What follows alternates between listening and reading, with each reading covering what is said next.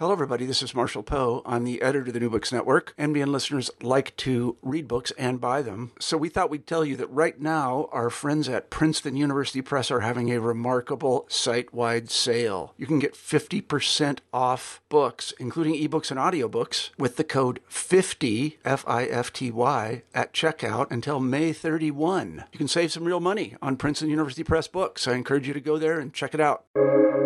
Welcome to the New Books Network. Hello, everyone, and welcome to New Books in History, a channel on the New Books Network. I'm Jana Byers, your host, and I'm here today with Dr. Marta Vicente, Professor of History at the University of Kansas, to talk about her 2017 Cambridge University Press release, Debating Sex and Gender in 18th-Century Spain. Hi, Marta. How are you today? Hello, I'm fine. Thank you for inviting me. Oh, thank you for agreeing to join me. I'm so excited to talk to you. So, how's Lawrence, Kansas today? It's very cold. It's like 14 degrees Fahrenheit, which I no longer, no longer translate. I used to think in Celsius, but I don't know. It's very cold for like anyone who's like, what is like minus something Celsius anyway. So, and Yeah, that's really cold. I'm still not used to this, but it's cold. It's cold, hospitals are like filled with people with COVID, and it's just business as usual for a while.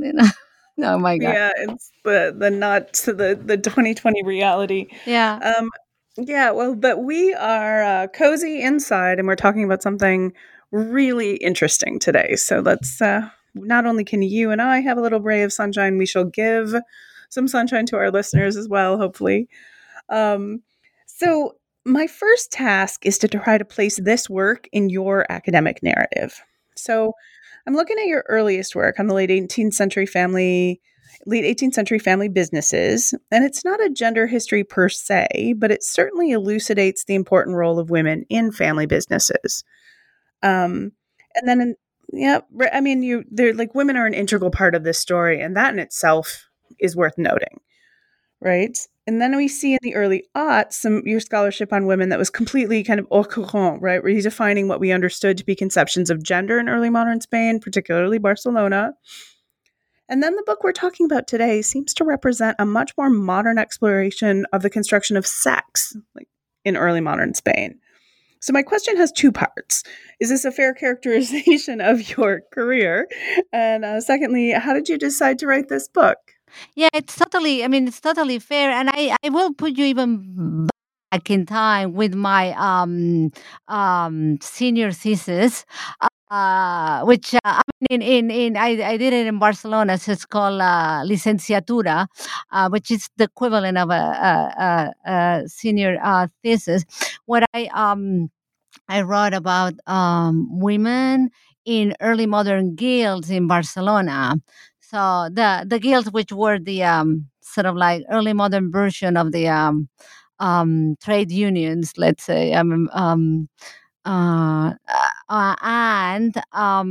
there I began to explore the role or the place of women in the labor market in the 1600s and 1700s, and something that was very surprising to me to find out is that I could see like women were everywhere, and yet like my advisor at the time told me that no, that was not possible, that women were not guild members, and that it was just space for men. And so so the lack of representation of this aspect of women history in the historiography sort of got me like asking for more, and from the guilds, and I moved to the factories for my dissertation that became the book. And so then at the root of all this interest in gender was also sexuality, and sort of trying to figure out why the absences of women in the historiography were also also translated into trying to understand the construction of sex and gender in the period, and that's what took me to this debating sex and gender in 18th century Spain. Is that answering your question? Yeah, that's a wonderful answer. So I'm guessing that this move into kind of, I mean, it clearly just traces kind of a developing, growing interest, but I'm guessing there's also a source-based component to your decision to move into this work. And you note in your preface that you stumbled across a criminal case, and this book happened. So I want to hear broadly about what you're using in the book. And specifically, I want to know how a criminal case can lead to an exploration of the development of our understanding of how sex and sexed bodies are understood. Yeah, I mean that's a great question because sometimes, like and many times, the best sources are the ones that fall outside the logical place where one would go to search for like anything that has to do about sex, or like one would like go to uh medicine records or like treaties and the fact was that as I think I said in the preface that it was not expected to find this manuscript. It's a very long file in the criminal archive. It's Archivo Histórico Nacional, so it's the main historical archive in Madrid, and so they had the criminal sort of not archive, but the what's it called? Well, the criminal files, and they I was like. I was working. I was trying to put together a book on like theories on gender in 18th century Spain, and that was going nowhere. Like really, I mean, it wasn't. And so I went and I remember it was my birthday, and it was in Madrid in June. So I was in Madrid, and what I was reading was so boring, and I said I really enjoy Agatha Christie, and she has been an inspiration for my writing. So if anyone writes my book and sees anything in her, it's been a victory, a success. So I thought, like, well, let's have some fun and say. So I just look at some criminal files and then I saw this one that was I don't know. I forget the number of folios, but it was just very long. And then I began to read, and I realized that this particular document was about someone we now may identify as a transgender individual, a trans woman, because they wanted to be an actress, but was also a tavern keeper. And um, anyway, I thought it was so fascinating, and so changed focus and started writing the book. And actually, in years ago, before this book came out, I wrote a manuscript just having this main character as the protagonist, and the whole book was about Leirado. And then my husband said, like, "This is not going to sell," and I look at it and say, "Well, this will sell in Spain and in Spanish, but clearly not for a Anglo-Saxon American audience." So I changed it, and then went back to the archives and looked for more documents that could provide like a solid context. And I think it's a better book. So my husband was right. Okay. There's a lot of this character in your book, and I'm referring to him as a character. So we'll talk some more about that in a minute. One of the things that I find I like about this is you have this very clear story you're telling, but it intersects with so many issues, right? So this is, first of all, an attempt to kind of right the wrongs that have been done to Spanish history, right? Bring to the forefront the importance of the Spanish Enlightenment. Um, this is the development of anatomy as a science, this newfound obsession with the body and its place in the natural/scientific world. New developments in the history of medicine, the ongoing negotiation between like science and religion. And I'm making air quotes around science and religion, which you can't see, but they're Mm. there.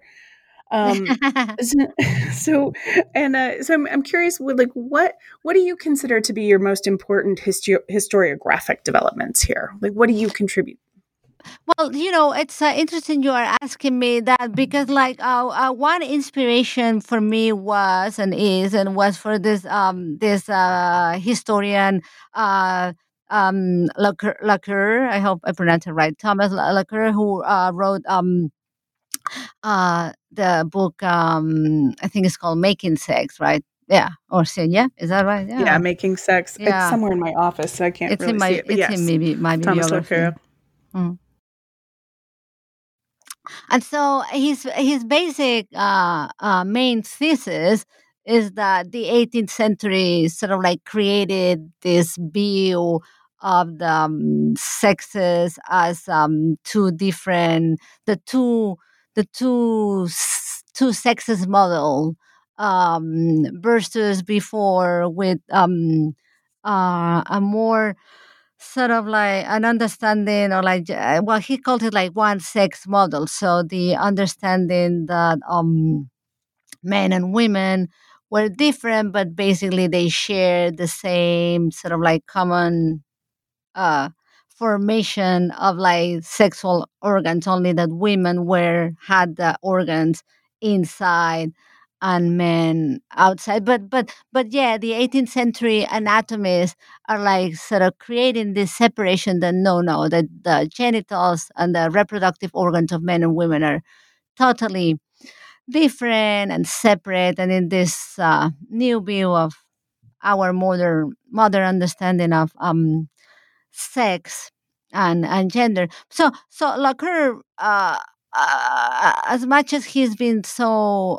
criticized, and there are a lot of scholars who believe that such a sort of like black and white picture is not correct. That before the 18th century there were sort of a lot of physicians that were sort of proposing this two-sex model. But I think that in essence, his idea is correct.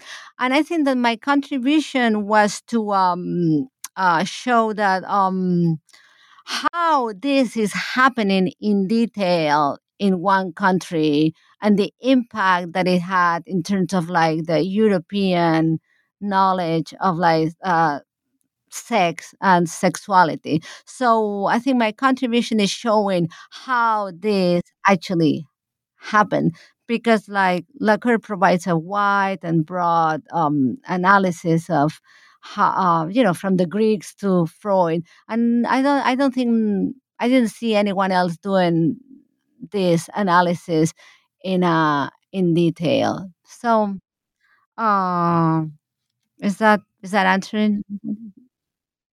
Would you like to point out, can you explain to me why it is the case? Why debates about the sexed bodies are central to the understanding of this era? How is this a central issue to understanding the Enlightenment? Yeah. Well, that's a fundamental question I think that the book addresses because I think it is in the 18th century that this uh, what uh, what in 20th and 21st century sort of like feminists thought it's been called is like the heteronormative project, which I wouldn't want to put that exactly in those words for 18th century because it's totally anachronistic. But I think it's the idea, the idea uh, behind is correct that somehow linked to new ideas and developing ideas on the wealth of the nations of by Adam Smith, and that a lot of the men and few women of the Enlightenment sort of follow the Ilustrados in Spain, that like the growth and the wealth of a nation was based on the number of sort of inhabitants, productive citizens of a country, then that translated like into the assuring the growth of the population, and that had to mean that controlling the reproduction and controlling, I mean, making sure that men and women sort of like procreate. And so, and in a way, people who were had gender and ambiguity, sexual ambiguity, were jeopardizing this project because they were not, you know, hermaphrodites, as intersex people were called. I mean, hermaphrodites were jeopardizing, for instance, this project because they were not. They usually, I mean, they could not reproduce if they didn't have like complete um, sort of reproductive organs, and people who engage in sodomy, and they were not only not only sort of like morally to blame, but they were also not fulfilling a social function, and therefore were like also social, if you want, criminals. So all these uh, outcasts, people who were outside this margins, were like sort of like control or try to bring into this idea of two bodies performing their assigned function in the reproductive process.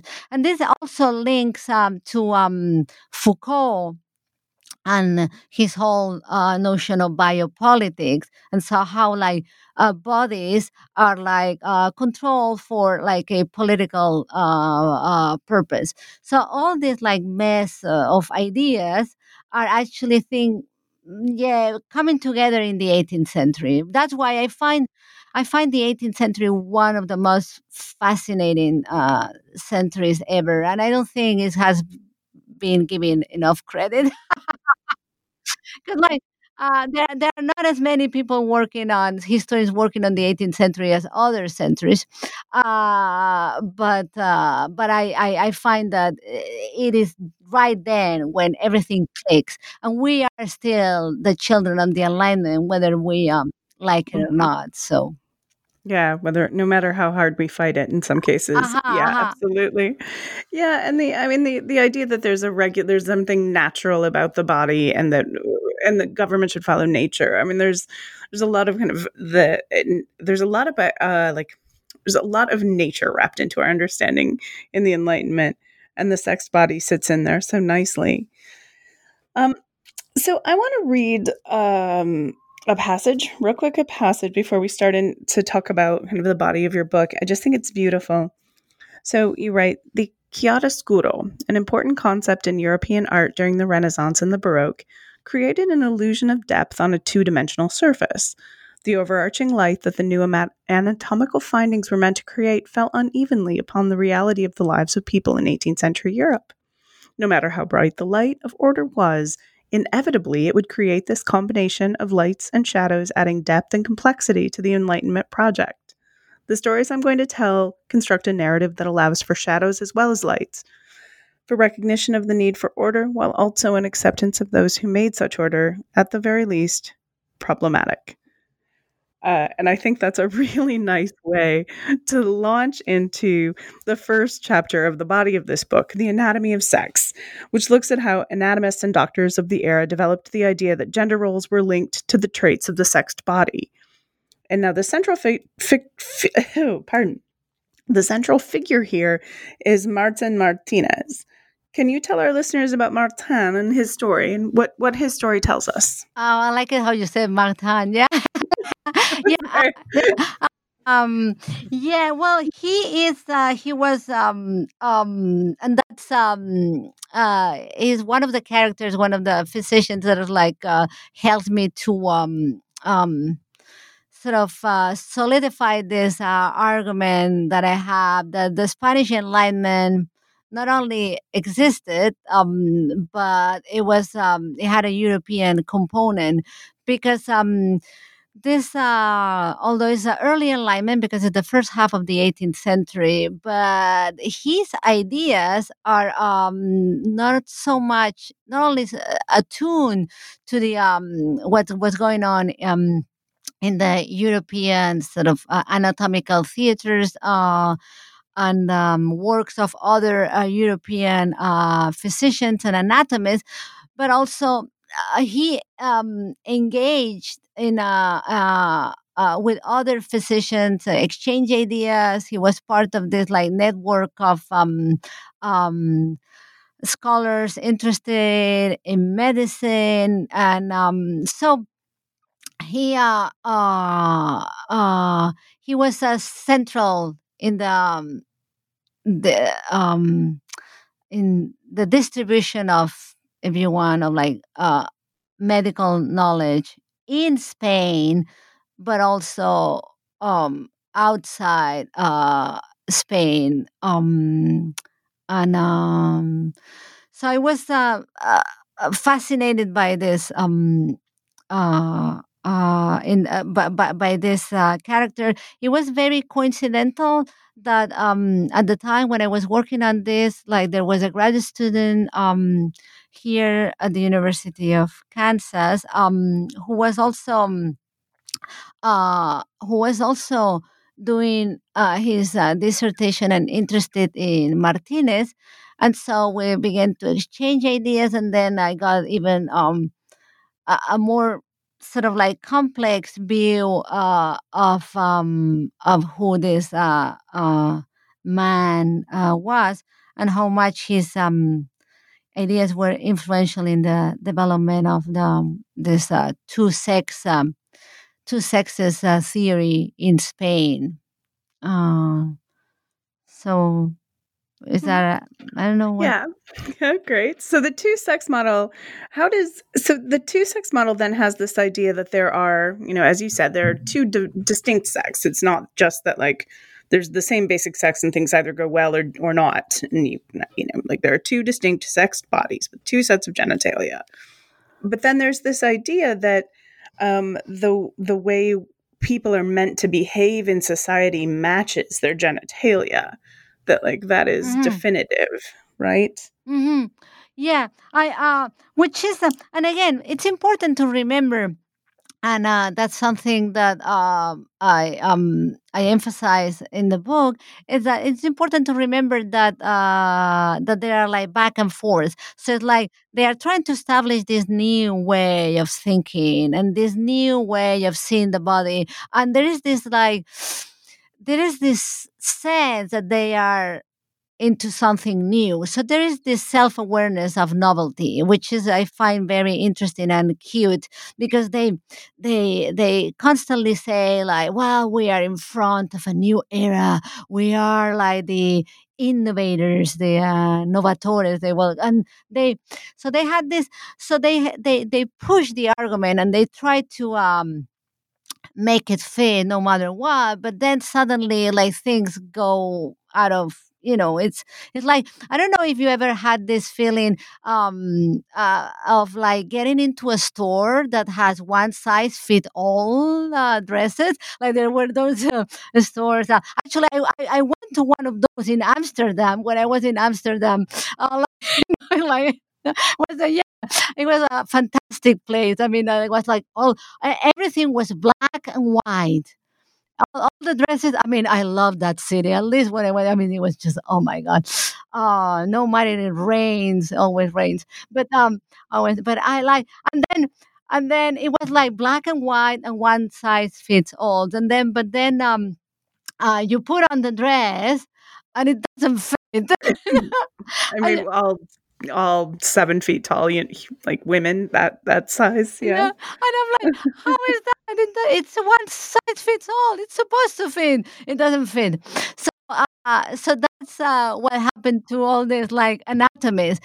They created this perfect model, this one size fits all, and they were convinced that it would like fit everything. I mean, like and then they have the case studies. They have the all these like people who are just not fitting the model, and then they get mad because like it's not.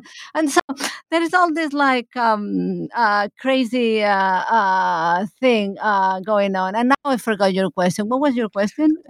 Like actually, we're good now. We Okay. got through that. So actually, what it would be perfect now is like let's talk about an example of how the dress doesn't fit. Yeah. Let's talk about Sebastian. Oh, you can see now my Spanish accent is obviously horrible, and now I'm nervous. But No, Sebastian, you use your Italian. You're just Italian. It's just more or less yeah, the same. yeah, Sebastian Nerado Lopez. Good. Okay, yeah. So he's a 24-year-old innkeeper. They part-time actress from Madrid whose gender and sex was ambiguous. So tell me about this person. Well, this I totally fell in love with this character because like the well, first because the story represents so much many other stories that I read for the 18th century that were not as much fleshed out. So that I just got like maybe 4 pages, 2 pages on a case or like summary by some criminal case or like or inquisition.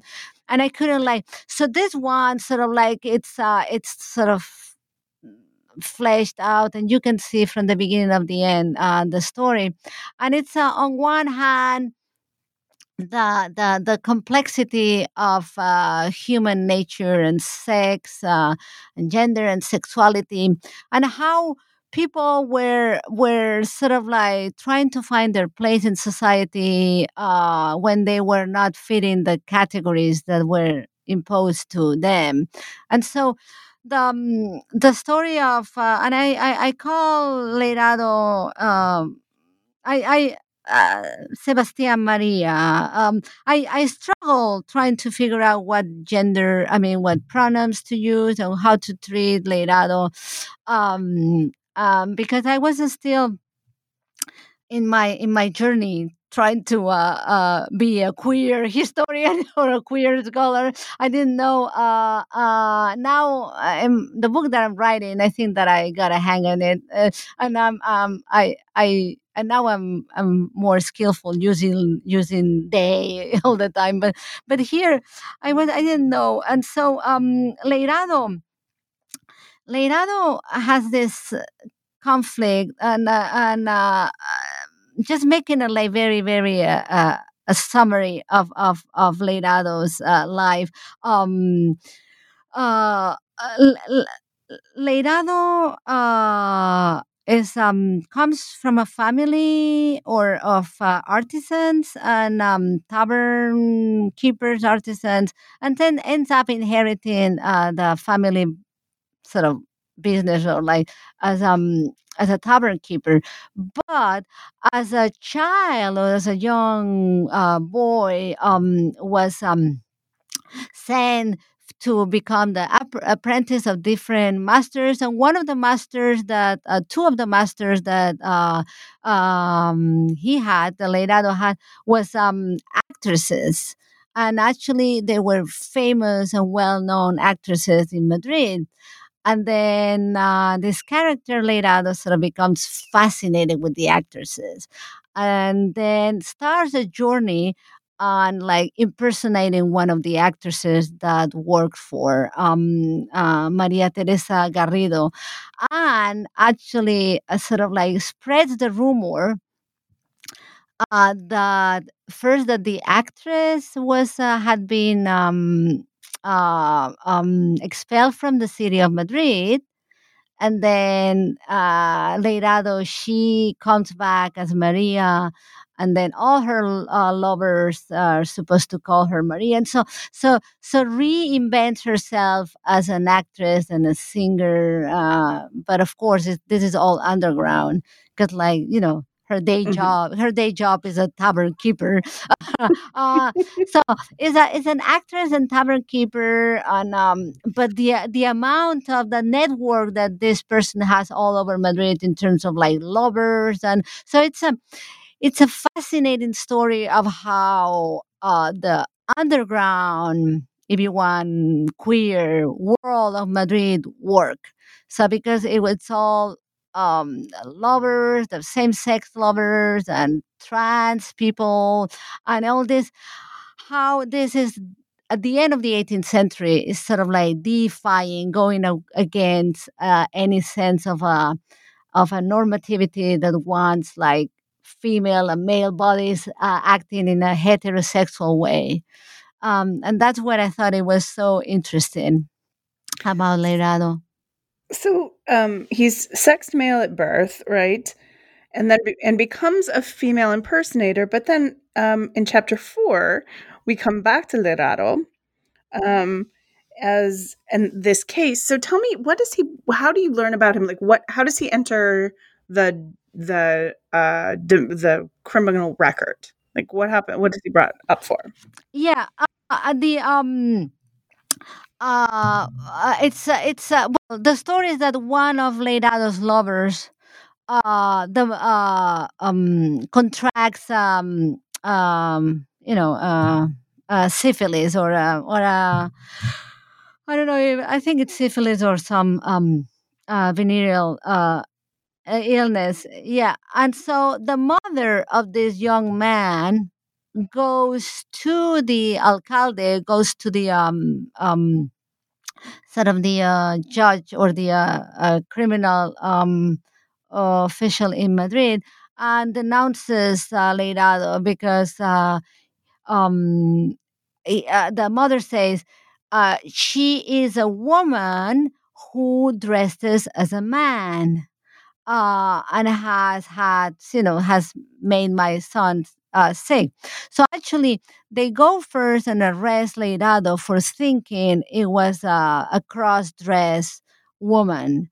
So was a woman dressed as a tavern keeper, as a man. And so, which is very interesting because when they go to arrest Leirado, the officials, the police ask him, are you a man or a woman? And then Leirado answers, you see me dressed as a man, then I may be a man. And so which is a very cryptic way of answering the and then the police says, oh, whatever, we'll take you. Sort this out later. Yeah, exactly. We'll take you to the prison or to the alcalde, and then after they bring all these like testimonies and all this evidence, and at some point during the process, then it's officially a case of sodomy. So he's accused of sodomy and other misdemeanors, which means like dressing, cross dressing. I mean, cross dressing was not criminal offense. It was it was a criminal, but it was a misdemeanor, so you could not be in jail for cross dressing, but you could be sort of like asked not to cross dress. But the sodomy was a major offense, and so that's how he ended up in this process, in this trial, and was I don't know. Should I reveal the ending? No one is going to read it. Should I tell you? I don't know. Yeah, I mean, like, okay, spoiler alert. We're gonna if you're gonna read and you don't want to know what's happening, stop listening now. Okay, good. I can go ahead. So, Yeah. so he there is no death sentence, and so I mean, in this case, I mean, there were some, but he's not killed for this. He's found guilty, but is sent to a remote prison in Navarra, which is north of Spain, very far from Madrid, where his family lives. And then there, surprisingly, a few years later, there is sort of and it's called indult. So I mean, the governor of Navarra, for some reason, decides to pardon the prisoners, mainly because there was some outbreak of an illness of some, and then like half of the inmates died, and so he ended up anyway. So there's no, so we don't know what happened to him. We don't know if he survived and was able to go back to Madrid, or he actually died, which is most likely because he had a probably an advanced case of syphilis. Yeah. An anecdote, I don't know if it's an anecdote, but I mean, something that I thought it was like, I don't know, kind of sad, or I don't know, is that one of his her Leirado's claims to womanhood was that she menstruated, and then the doctors claim otherwise, that it was not menstruation, but something else. So I don't know. So interesting, this, like, their inability to handle, we don't, hermaphrodites don't exist. This isn't real anymore. So like, when faced with evidence to the contrary, there's just no way to make sense of that, right? So you have to deny this. I find it very interesting. Well, yeah, I mean, yeah, I don't think, and maybe that's where, like, going back to the book, maybe I think that should have clarified this a little bit more.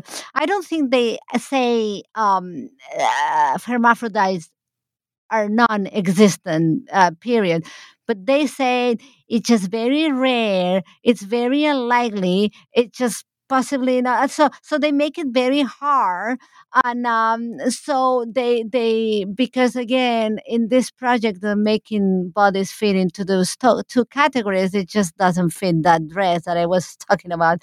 They're like, no, so they go, well, and they come up with this idea that will become quite part of the medical sort of reasoning in the 19th century, that they have underdeveloped genitalia or overdeveloped. So there's this idea of like defective genitals rather than hermaphrodites, which I mean, for those of you who've known about or studied about hermaphrodites before the 18th century, there was this fantastic component of hermaphrodite, this monstrous, but also this they were called the wonders of nature. So is this like kind of like mythical uh, past of the hermaphrodite from the Greek sort of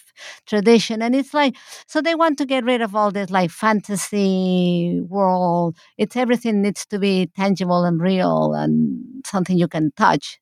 So so yeah, Leirado claims that he may be a hermaphrodite, and that's why his hemorrhoids are in fact to him like sign of like menstruation. But he or she, I keep saying he, but she they Leirado is a very clever character, because the way Leirado constructs the whole argument of the being a hermaphrodite is that others are claiming that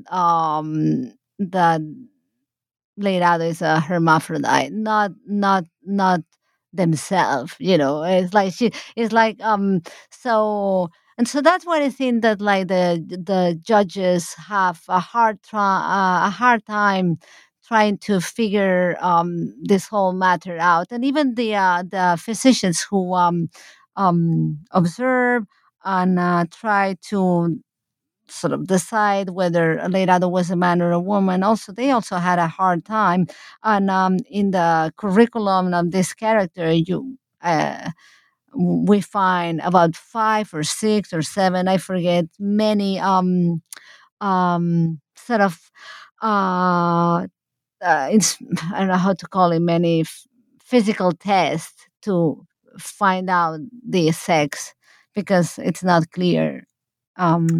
So It's a point we won't get into, but I just want to note that I am continually impressed with how well early modern people who find themselves on the wrong end of the early modern justice system, how well they're able to negotiate mhm, that path, right? mhm, mhm.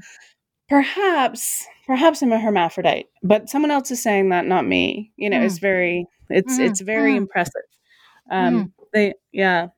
No, All right. and if I just to add, I think it's like the looking at how Leila sort of tries to navigate the judicial system. It's fantastic because one of the things that I realized was that the fact that Leirado is lying about their age, so and claiming to be much younger than Leirado was probably, or well, what she certainly was, because I found the the record of his the baptism. So and that is because I think that they knew about the younger people, 21 or younger, got sometimes a more sort of a less harsh punishment. Um, and that also adds to the fact that Leirado had a very good network of contacts and friends in Madrid's prisons and jails. So they knew very well what was going on. So, so I'm sorry, you were going to ask me more, and I stopped you. That's great. Well, and you've already told me you fell in love with this character, you fell in love with this person, and wanted to write the book solely about that. So I cannot be surprised that this is you want to keep talking about it. Uh, so let's in the interest of time, let's wrap up. So finally, you bring us to the present with a discussion of how the 18th century debates informed 20th and 21st century debates. So how does that work? For what can we moderns thank our 18th century forebears? Yeah, that that was deep inside the whole purpose of this book, which is like connect the 18th century with present ideas of sex and gender. And the last chapter of my book was difficult, not so much to write, but it felt very organic. But at the same time, I thought, well, Cambridge, it's not gonna will want me to change this chapter because it's a little bit funky.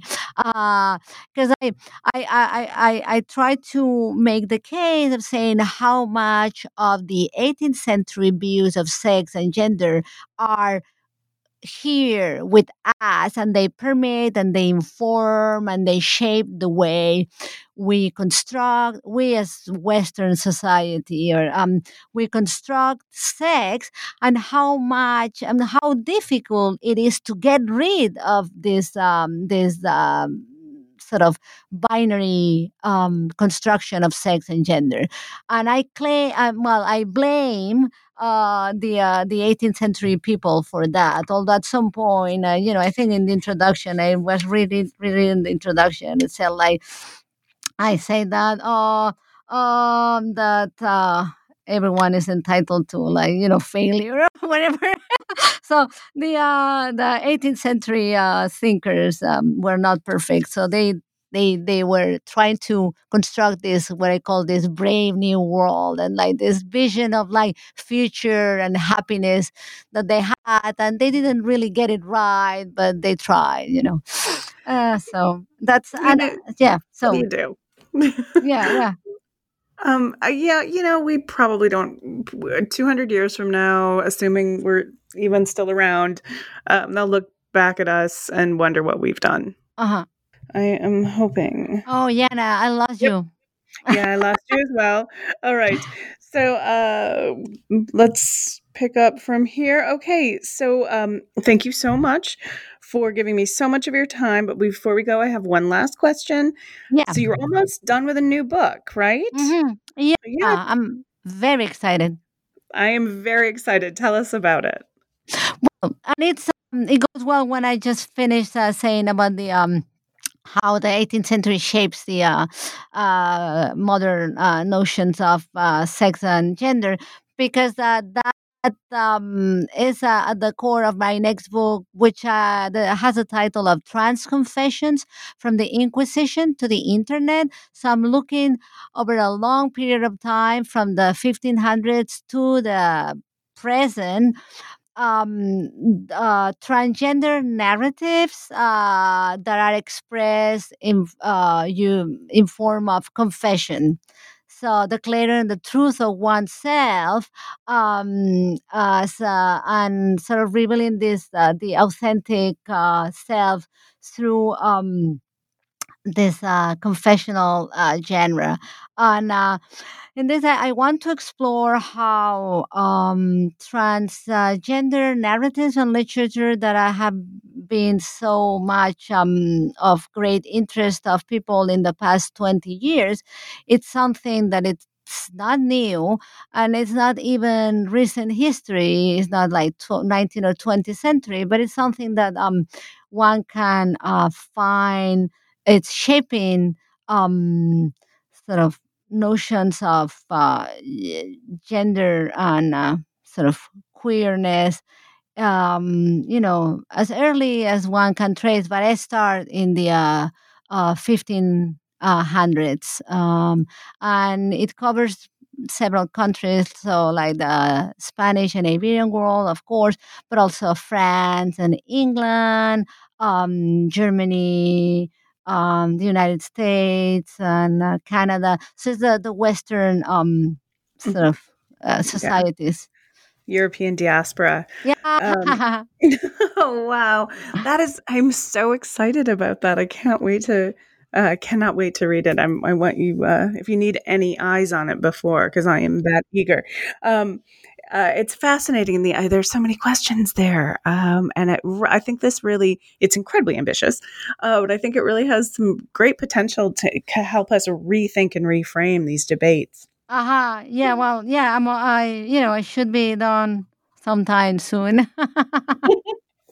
And the hidden benefit of COVID, some of us are getting work done. Some of us, myself, not so much. But um, all right. So thank you so much, and I will be in touch about doing Yeah. another one of these for the new book as well.